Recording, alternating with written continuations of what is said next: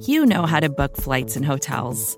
All you're missing is a tool to help you plan that unbelievable travel experience. That's why you need Viator. Book guided tours, excursions, and more in one place. There are over 300,000 travel experiences to choose from, so you can find something for everyone. And Viator offers free cancellation and 24/7 customer support for worry-free travel. Download the Viator app now and use code Viator10 for 10% off your first booking in the app. Find travel experiences for you. Do more with Viator.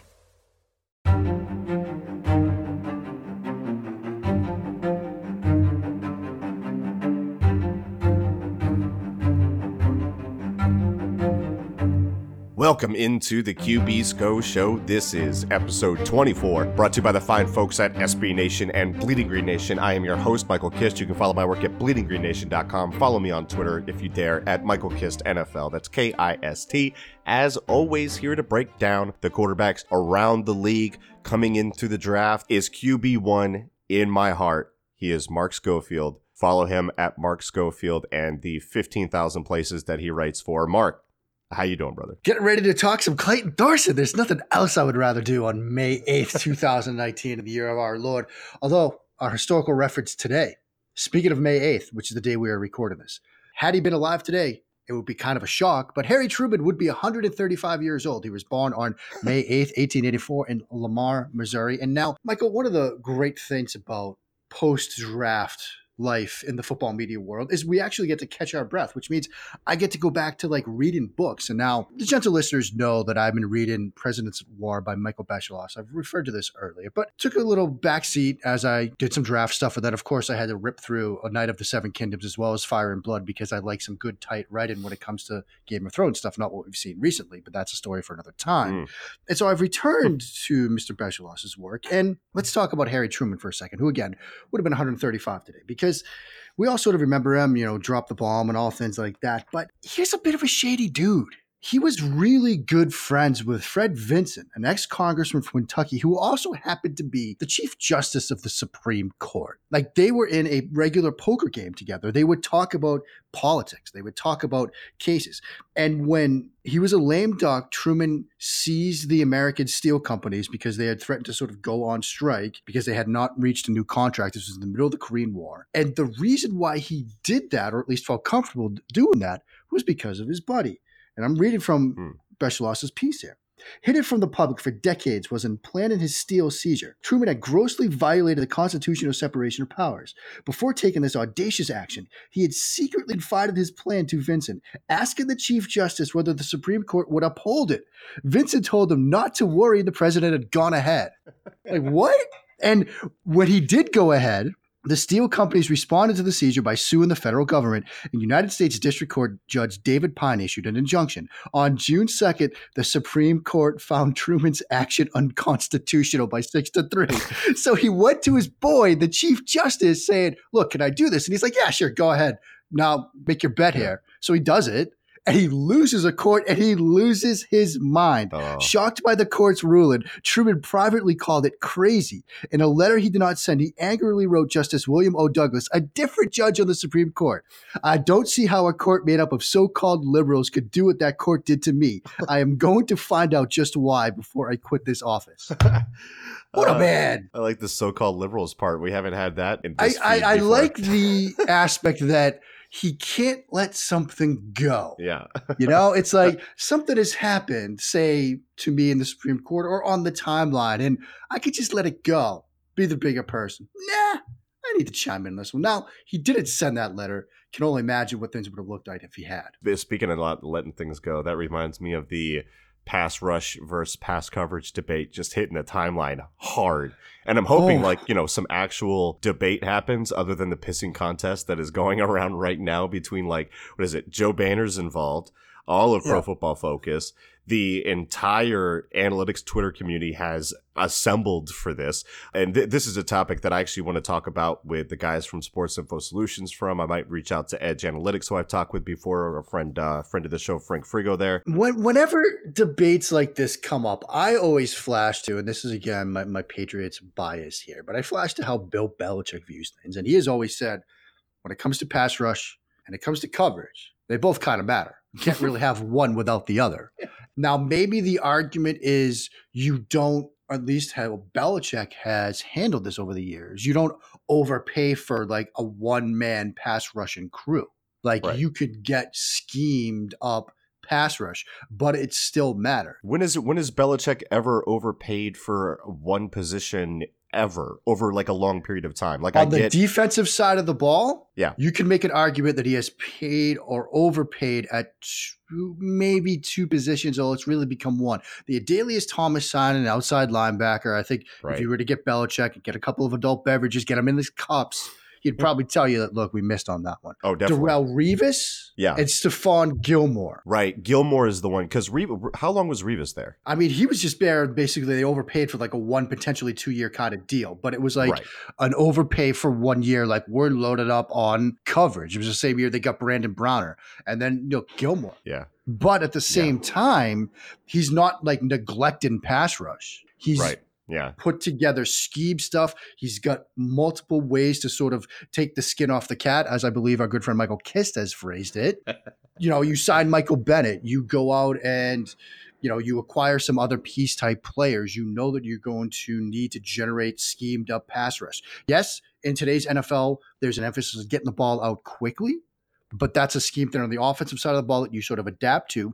So you try to take away the first read via coverage, and then you have schemed pressure to get home via pass rush. They work in concert. The symbiotic relationship. Yeah, this idea that one part of it just doesn't matter. I wouldn't go that far, my friends. So that's going to be an interesting debate throughout the summer. I guess that's what we're talking about. Last year's running backs don't matter. This year, it's pass rush versus pass coverage. I think we know which side of the coin Howie Roseman lands on as far as that goes. Has he invested in pass rush at all? Just a little bit. Just a tiny bit. Have they been successful recently? Because I seem to remember the end of Super Bowl 52 and how that went down because somebody near and dear to our hearts, i.e. me, spent the entire week terrified that they were going to kick guys inside to rush against guards. You actually said. I legitimately called the end of that Super Bowl. The biggest thing that you were worried about when we talked about it beforehand was Brandon Graham kicking in, and I think you actually mentioned Shaq Mason as well. Yeah. And how did that game end? You were terrified of it. And you know what? Brandon Graham just got paid. Yeah. So here we are. Because it matters. I mean, you can't ignore it. And look, even if you're splitting hairs and you're going, okay, well, maybe pass coverage matters just a pinch more than pass rush. They're so connected in how they work together. I don't think it really matters. Like, what are we talking about here? What kind of difference does that look like when you're building your roster? Like, from a roster construction standpoint, I don't get the difference in between them. This is not what we were here to talk about today. Isn't there sort of an offshoot of that maybe it's more that tackling matters? Because if the idea is, look, teams are getting the ball out so quickly to get the ball to playmakers in space, they're throwing it in less than 2 seconds. Yes, you'd like to have somebody with sticky coverage there, but if not, you want somebody that's going to get that person to the ground because you're going to make 3-yard throws, 3-yard gains, not 15-yard gains. It's a Jim Schwartz thing. Yeah, and so isn't the idea that sort of you want guys that can tackle in today's NFL? And we hear so often that with the practice rules and the CBA, the tackling is bad and guys don't get to practice it. Belichick screams about tackling all the time. Maybe the argument is that forget everything else. Forget pass rush matters, coverage matters. Tackling matters. Imagine that. The fundamentals. Back to the fundamentals. Everybody's grabbing out there. What the hell is going on? That's an interesting way to put it because Jim Schwartz definitely does put an emphasis on guys that can come up and tackle because, he's playing the soft coverage and he wants to get up and kind of rally to the ball. Yeah. That's kind of the MO on defense there. So that's an interesting take on it. We'll talk about it. We'll run some numbers. And then we'll yell at some people on the timeline. We'll totally lose our way, and it'll just devolve into some big circus that needs attention. And then we can start screaming about how bad Tua is. And that'll take us right into the new year. It'll be amazing. It's like my wife says, "What do you do when the season's over?" Oh, you have no idea. Oh, we just yell about everything all over again. She's like, "Why are you watching Nate Stanley?" A, I don't know, but B, that's what I have to do. That's my job. Until I watch Cole McDonald. You heard it here first. He belongs in the QB1 conversation. Cole McDonald does, in fact, the quarterback out of Hawaii, belong. The only person who disagrees with that? Bryce Rossler. He doesn't like Coleman. Yeah. Not a big fan. We mentioned Cole McDonald in the chat. He's like, he was just super down. I don't think he's any good. Yeah, so sorry, Bryce, but we're going to have to call you on that one because I think you're hating on him. So look, So obviously you're watching quarterbacks this summer for next year's NFL draft. Now coming into this year, I know you had watched some Clayton Thorson, maybe just a little bit. And I'm wondering how you felt about his game. Obviously, 5th round selection for the Philadelphia Eagles to come in and be QB3, possibly the solution at the backup position if Nate Sudfeld were to walk and get paid in free agency. We'll see how that all plays out. I'm not too confident in that at all. But look, how'd you feel about Thorson's game coming into this year? Because I'm going to read a quote from a piece that you wrote back in 2017. Let's take you back in time for a second. Quote, Thorson shows clean and crisp mechanics. We're going to talk about that. With a quick release and solid throwing motion, he's an athletic quarterback with the ability to move well in the pocket and can click and climb the pocket when pressure comes off the edge. He shows good velocity and placement, particularly on short and intermediate area throws. Thorson is good when pressured and rarely gets flustered, and accuracy and velocity can be maintained when he is on the move or forced to throw off platform, unquote. Was there a point in time where you thought Thorson could be a day 2 guy? Because what we heard from Jim Nagy, the director of the Senior Bowl, was that they pulled 10 teams coming into the 2018 season, and he said all of them graded Thorson out as a potential 2nd or 3rd rounder. Mark, your thoughts? There was certainly a time I looked at him as a guy that with a solid final season would be in that sort of day 2 mix. And, we're talking about, the summer scouting process. We're alluding to it starting. I know you're doing some stuff both at the pro and college level. I'm doing what I'm doing. Mm-hmm. The process that I undergo starting now, this time of year, each year, is going back and watching games on the potential next class. And in many cases, these guys don't come out. I will watch everybody that is eligible that I think is a draftable guy. Like last summer I watched 40 players. That gave me, going into this year, already 4 games watched of Clayton Thorson. I had watched Iowa and Illinois from 2016. And then so the prior to what you quoted from there, before the 2017 season, I had those 2 games in. Then last summer, I watched Nevada 2017 and Bowling Green 2017. I have an ongoing process of evolving notes on him. And, what you quoted from was my initial impressions of him, which is, again, crisp mechanics, looks the part, good velocity, particularly in the short and intermediate areas of the field, good placement on those throws as well.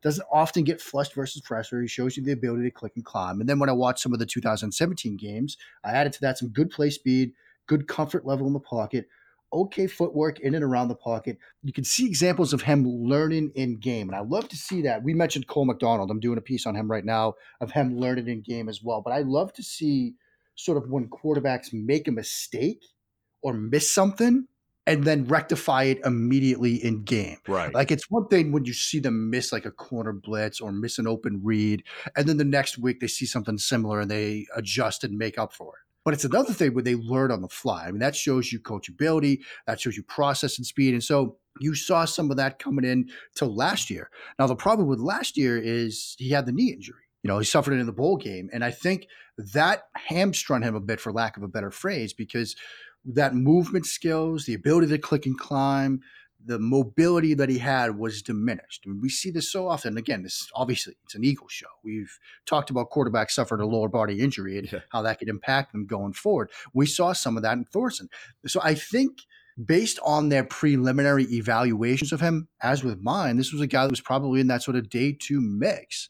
It's just he had that drop off last year, at least at the start of the year, partly because of the knee injury. So looking at his analytics from 2018, let's go to that season. And I'm using the PFF draft guide here. Low average depth of target, 41st in the class, a 46.8 quarterback rating under pressure with 3 touchdowns, 8 interceptions, completed 31% of his deep passes with a 40th ranked deep ball adjusted accuracy percentage. Then for his career, 61 touchdowns and 45 interceptions, a sub 60% completion percentage, always a red flag for some people, 6.3 yards per attempt, pretty low. Also has the ACL injury in his past, like you mentioned. Yet the NFL seemed to really like him from everything we were hearing. The Eagles select him in the 5th round above a guy like Gardner Minshew. I think Tyree Jackson was the real surprise as well, not going before him. I feel like I'm going to be repeating myself here, but what would the Eagles see in him to make him worthy of that selection? Is it his processing speed, his quick release on hit and throw timing routes, his toughness I've heard talked about a lot? Like, what's the sell with Thorson? I think with Thorson, it starts with the mental perspective, the mental processing side of it, because it's a watered down discussion of what we were having with Dwayne Haskins. Remember the Haskins discussion? I loved him from the mental side of things, from the huddle to the throw. I thought he was one of the better quarterbacks, if not the best quarterback in this draft class, because of the way he reads, diagnoses, and decides. But then sometimes the execution wouldn't be there. It's similar with Thorson. I mean, for example, you talk about his game against Notre Dame this past year, 2018. And there's a play in the third quarter. It's a 1st and 10 at the -48. They've got the Ohio concept, with the slot receiver running an out and a boundary go. To the right, he comes off of it. Then he has a dig backside, which is wide open, and he misses it badly. And it's one of those sort of set, reset, and throw moments where you might see a little bit of drop off in the ball placement because of the lower body lack of confidence. In those set and reset and throw moments, which were a strength for him at times, they were a bit of a disappointment with him last year. But you have the mental process. He sees the concept to the right covered. He comes backside, and this is all of an RPO design. He has the dig route, which is open. So everything about the process is what you want from the quarterback. He just misses on the throw. Same thing, a slant flat concept earlier in the game off of a mesh concept. A mesh in the backfield, and he's got a post wheel to the other side, and he reads all four of them, gets through 4 reads, misses on the throw. So you have the mental part of it checked off. It's just the execution. And if you've sat down with him, you've sat down with his coaches, and he's like, look, I had the knee injury, then it led into an ankle injury. I was banged up. That's why I didn't go to Mobile because of these lingering injuries. I wasn't 100% this entire year, but the mind was. And you've seen on film that, look, the mental part is there. It's just a matter of fixing the execution. And if you firmly believe that it was mostly a matter of injury, then you're probably looking at a guy that is still that day 2 pick that you're getting now in the 5th round. I mean, I think that's sort of best case evaluation standpoint when you're looking at him and where he got drafted. Yeah, so I can see where that projection would come in as far as, like all the love coming for him into the season. He has the injury. The mental part is there. And then the Eagles go, well, you know what? Maybe it is having a lot to do with the injury. Maybe this is something we can develop and get more value out of because we think that he can be a higher ceiling prospect than what he was able to show last year. So maybe there's some untapped potential. Maybe without the injury, he takes the necessary step forward in his game to be a better quarterback. Another thing to mention with him is anticipation, because this is also that sort of window into the mental process of a quarterback. Because if you have to be a see it, throw it, if you're relying on the route to come open, you're throwing it too late. I mean, there's that great Antonio Brown quote when Ben Roethlisberger was hurt, Landry Jones had to play, and it was a CBS game, and I think it was before Tony Romo's time, so it was probably Phil Simms and Nance, and they were talking about sitting down with Landry Jones, and he was saying that Antonio Brown told him, look, if I see you throw the ball, it's too late. Like, you got to get it out before the break. Otherwise, defenders are going to break on it. I'm not going to be able to make the catch. Yeah. 2 of his plays against Minnesota, I think, exemplify his ability to anticipate windows, and not just to the outside where it's easy, but between the hash marks and over the middle where it's tougher. I mean, the first is a switch concept to the left. It's a curl route. They switch, stop it, and he gets it out before the break even is contemplated, let alone started by the wide receiver. And that's, again, to the outside, so it's a little easier. But another play in this game, it's a play action play. They show on 2 high look. They rotate it to a single high, so he's reading the road safety look at the snap. He throws a dig route between the hash marks, finds a throw-in window between the underneath defenders in front of the safety on the single high look. That's an NFL-style throw. And it's also one of those examples of a quarterback being smart. Don't throw over linebackers. Throw between them. I saw this in a coaching clinic a couple of months ago. If you try to throw over linebackers, you're either going to throw it to the safety or you're not going to get enough on it. You're going to end up throwing it right to the linebacker. But you throw between them, you find those throwing lanes. And so that's, again, the mental process, the anticipation. He checks those boxes. So now it's just a matter of, like we were talking about, if you trust your people in-house, if you trust your evaluation, if you trust what you're hearing from him, and it is just a matter of, look, he wasn't healthy, but we can get him there, you might have something. Yeah, and I think the Eagles have a lot of faith in their coaching staff to coach up quarterbacks. There's a big-time support system in there. They've done well with resurrecting the career of Nick Foles, developing Carson Wentz, and also Nate Sudfeld as well, who they picked up off the practice squad. So when we come back here on the QB Scho Show, episode 24, we're going to be talking a little more about Thorson, maybe about who he reminds me of, and then who knows, maybe some Game of Thrones talk. That's right after this here on Bleeding Green Nation. Vacations can be tricky. You already know how to book flights and hotels, but now the only thing you're missing is, the actual travel experience. Because is it really a vacation if you're just sitting around like you would at home? You need a tool to get the most out of your time away. That's where Viator steps in. You can book guided tours, activities, excursions, and more in one place to make your trip truly unforgettable. Viator has over 300,000 travel experiences to choose from. Everything from simple tours to extreme adventures and all the niche, interesting stuff in between. So you can plan something that everyone you're traveling with will enjoy. Real traveler reviews give the inside scoop from people who already been on the experiences you're considering, so you can plan with confidence. Free cancellation helps you plan for the unexpected. And 24/7 customer support means you can travel worry-free. Download the Viator app now and use code Viator10 for 10% off your first booking in the app. Find travel experiences for you. Do more with Viator. And we are back on the QB Scho Show, episode 24, talking about Clayton Thorson, 5th round selection of the Philadelphia Eagles. Mark, I was telling you before the show, and this is, I hope this gets misquoted, clipped up. I'm going to do it myself. But I'm telling you, when I watch Thorson, and it's very important to say that when I watch Thorson from the end zone view, not from the all-22, because you could see more happen and things kind of fall apart. But when you watch Thorson from the end zone view, right, and he's 6'4", he's 222, and he's got 18 on his back, and he's got like that choppy footwork where he's able to reset real quickly, and he's got the quick release.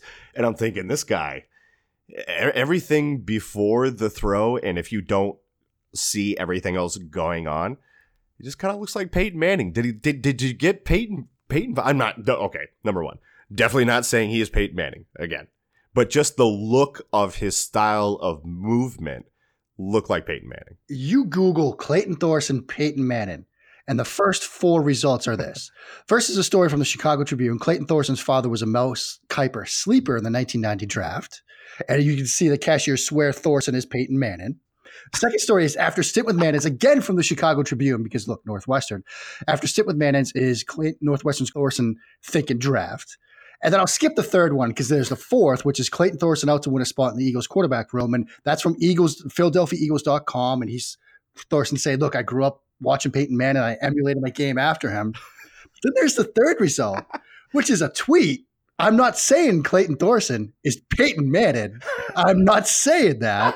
And it's a tweet from Michael J. Kiss. So now you are the number 3 result when somebody Google searches Clayton Thorson, Peyton Manning. How does that feel? Look, we've never seen them in the same room together. We haven't. We certainly haven't. That's what's interesting, Mike, because Justice Mosqueda, we've talked about him on this show before. We've talked about him a couple of times. We'll drop some nuggets on the timeline. And he said this a while ago. We're getting into the generation of quarterbacks that didn't grow up watching Joe Montana. They grew up watching Brett Favre and Peyton Manning and Tom Brady. And we're seeing more guys that are trying to either be Manning or be like Favre instead of guys that are being like careful with the ball. These guys are going to take some more risks. And Thorson was a guy that, he said he grew up watching Peyton Manning. And this is who he sort of emulated his game out. I mean, this is a quote from him. I grew up watching Peyton Manning. I think I take things from each quarterback I watch, but I try to be myself. And who that is a guy who can sling it. With our offense at Northwestern, and here we go. It's like we know what we're talking about. I was able to learn how to throw the ball with a lot of anticipation in tight windows. I mean, but so it doesn't surprise me that you might see some mannerisms similar to Peyton Manning. I mean, if that's what you tried to be. We were all kids once. Some of us still are kids. You go out in the backyard, you think, all right, here I am. Yeah. Player X dropping back, 4th down to the Super Bowl. I did it with Joe Montana. I did it with John Elway. Yeah, Clayton Thorson did it with Peyton Manning. And you start to sort of have those same mannerisms in the backyard, and that translates to the Pop Warner field, and it translates to the high school fields. And if you've emulated your game after a player, it's no surprise that he might look the part. He wears a tee. Yeah. Now, again, similar to the discussion we were having, the process is there. The like huddle to release is there.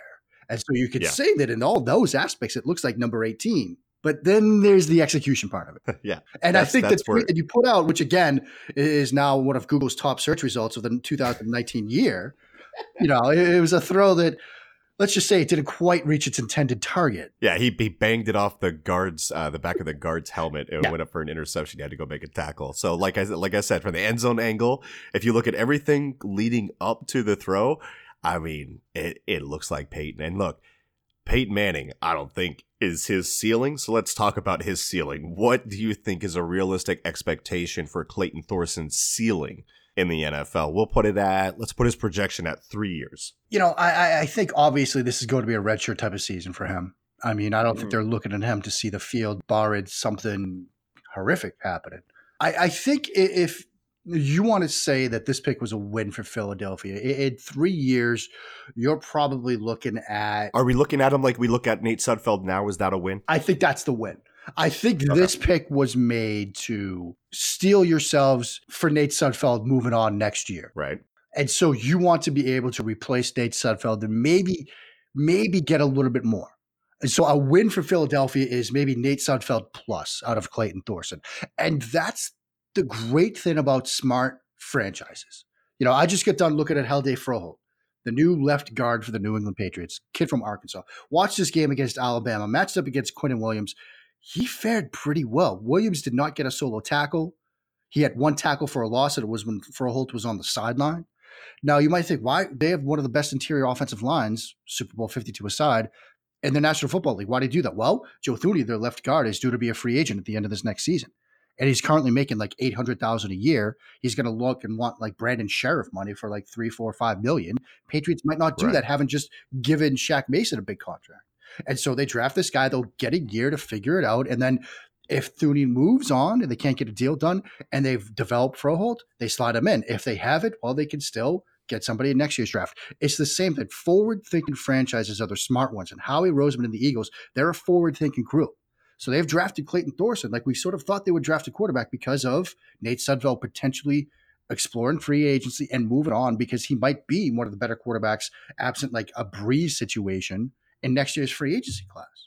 And so that's what I think you're hoping for is Thorson becomes Sudfeld 2.0, maybe we're a little bit better because I think at least when I evaluated both of these guys, I was higher on Thorson coming out than I was Sudfeld. Yeah, and I think it's interesting that the Eagles went with somebody in a quarterback class that both of us really didn't like, that they went with somebody whose evaluation kind of got muddied because of the circumstances with his injury. So maybe there's some more there than we see. I'm still not in love with the pick. I know you're not in love with the player, but there are some things to take away. We can kind of see the logic behind it. Yeah, I think that's exactly right. That's a great way to put it. We can see the logic behind it. Like, we wouldn't have done it. Like, I don't want to, I am not gentle listeners. Put drinks down, just calm down. I am not making the comparison here. Although you could always say if I am, it's a win for you guys. But, the Daniel Jones pick at 6, I can see the logic behind it because if he was your top rated quarterback and other teams had him QB1 and you have the 2 picks, like just get him at 6. Like don't play around with it. Yeah, like, go get him. Go get him. You can't mess around. And obviously we're talking about a guy that was drafted in the 5th round. Like if you see the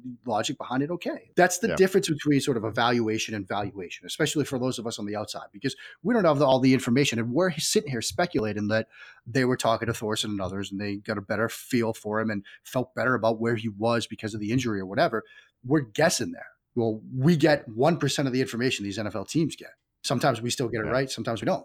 But the Eagles obviously had all the information available to them. They felt comfortable about it. So given their track record recently, I think, okay, you can see the logic behind it. You can see where it could make sense. Mark, good chat on Clayton Thorson. I think we did it. I think we did the thing. Can I just say, it might not be, but this is close to probably the last podcast where I'll really have to sit down and talk about this 2019 draft class. Say it. Oh, thank the Lord. It's done. It is done. I can put this class to bed. I'm taking the binder. I'm chucking it out the room. There it goes. Jeez. That's a heavy thing. See ya. That's just the Senior Bowl binder. That's not the full class binder. Ed, next year, we're going digital, kids. Yeah. No more pen and paper.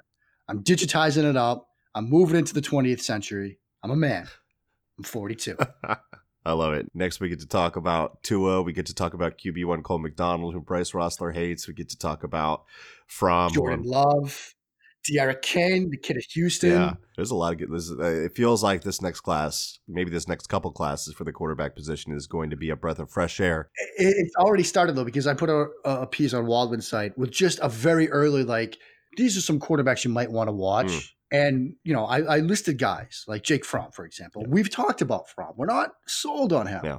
But I instantly had people in the mentions like, Fromm should not come out at all. It's way too early for him. Just like, oh, man, it is May. Yeah. Okay. All right. It's going to be another year here in football. I don't know how people are so firm on these quarterbacks coming into this year. They change all the time. I mean, they're going to either take a step forward from where they are, and that could be a big win for them for their draft stock. They could be the same person, and then you got to figure out why that is, because if you're not moving forward, you're probably moving backwards, or they could very clearly move backwards. That can happen to any single one of these quarterbacks. So right now, let's just focus on, number one, what they can do well, where they win, and number two, where they need to improve, what we're looking for next season, right? We're in the way too early mock draft season, okay? Yeah. Let's remember October 2013, a way too early mock draft. Peter King was told by an NFL scout that as many as 9 quarterbacks could receive first-round grades. The 9 quarterbacks included Taj Boyd, Aaron Murray, Braxton Miller. I remember that class. Okay? That was awful. I mean, Braxton Miller's a wide June receiver. of 2011, there was an early mock. Yeah. First-round quarterbacks, Matt Barkley, Landry Jones. Ugh. I mean, there's a lot that can change. Yeah, I remember that Barkley thing. Barkley was like a first-round lock. People thought he should have came out that year. And then the next year he hurts his shoulder, his stock plummets, and then it turns out he's not very good. You also had some early first-round mocks that had guys like Connor Cook in the first round. Oh, boy. Yeah. I mean, you had some early mocks that had, let's see. Shea Patterson last year was getting mocked in the first. He's getting mocked in the first again now. I think I saw one with him. Yeah. And so a lot can change. Another example of it, and this is a quarterback I liked, Brad Kaya. He got first-round mocks. These are just watch lists. So much will change between now and then that we don't know who's coming out. So just watch these guys, get a baseline on them. Don't set yourself up on hills. This is about learning, not deciding right now. Yeah. That said, Cole McDonald, QB1. I mean, throw that out the window. Cole McDonald is quarterback 1. He is the prince that was promised. He is Azor Ahai. He was born out of salt and smoke. So that's going to do it for the QB Scho Show episode 24. Thank you so much, Mark. And remember, if you haven't done so yet, smash that subscribe button, hit 5 stars. Write a funny review. We'll read it on the show if we like what you have to say. But thank you for joining us for the QB Scho Show here on Bleeding Green Nation.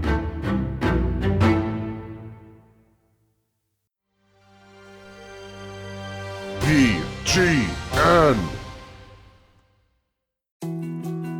More to-dos, less time, and an infinite number of tools to keep track of. Sometimes doing business has never felt harder, but you don't need a miracle to hit your goals. You can just use HubSpot, because their all-in-one customer platform can make growing your business infinitely easier. Imagine this: high-quality leads, fast closing deals, wildly happy customers, and more benchmark-breaking quarters. It's not a miracle, it's HubSpot. Visit HubSpot.com to get started today. From data privacy to the future of TV, retail media, and beyond, the world of digital marketing is constantly in flux. So how can you keep up? Well, the Current Report is there for you. Each week, marketing leaders on the cutting edge give you the latest insight. So if it's creating a buzz, they'll be talking about it. Subscribe to the Current Report wherever you get your podcasts.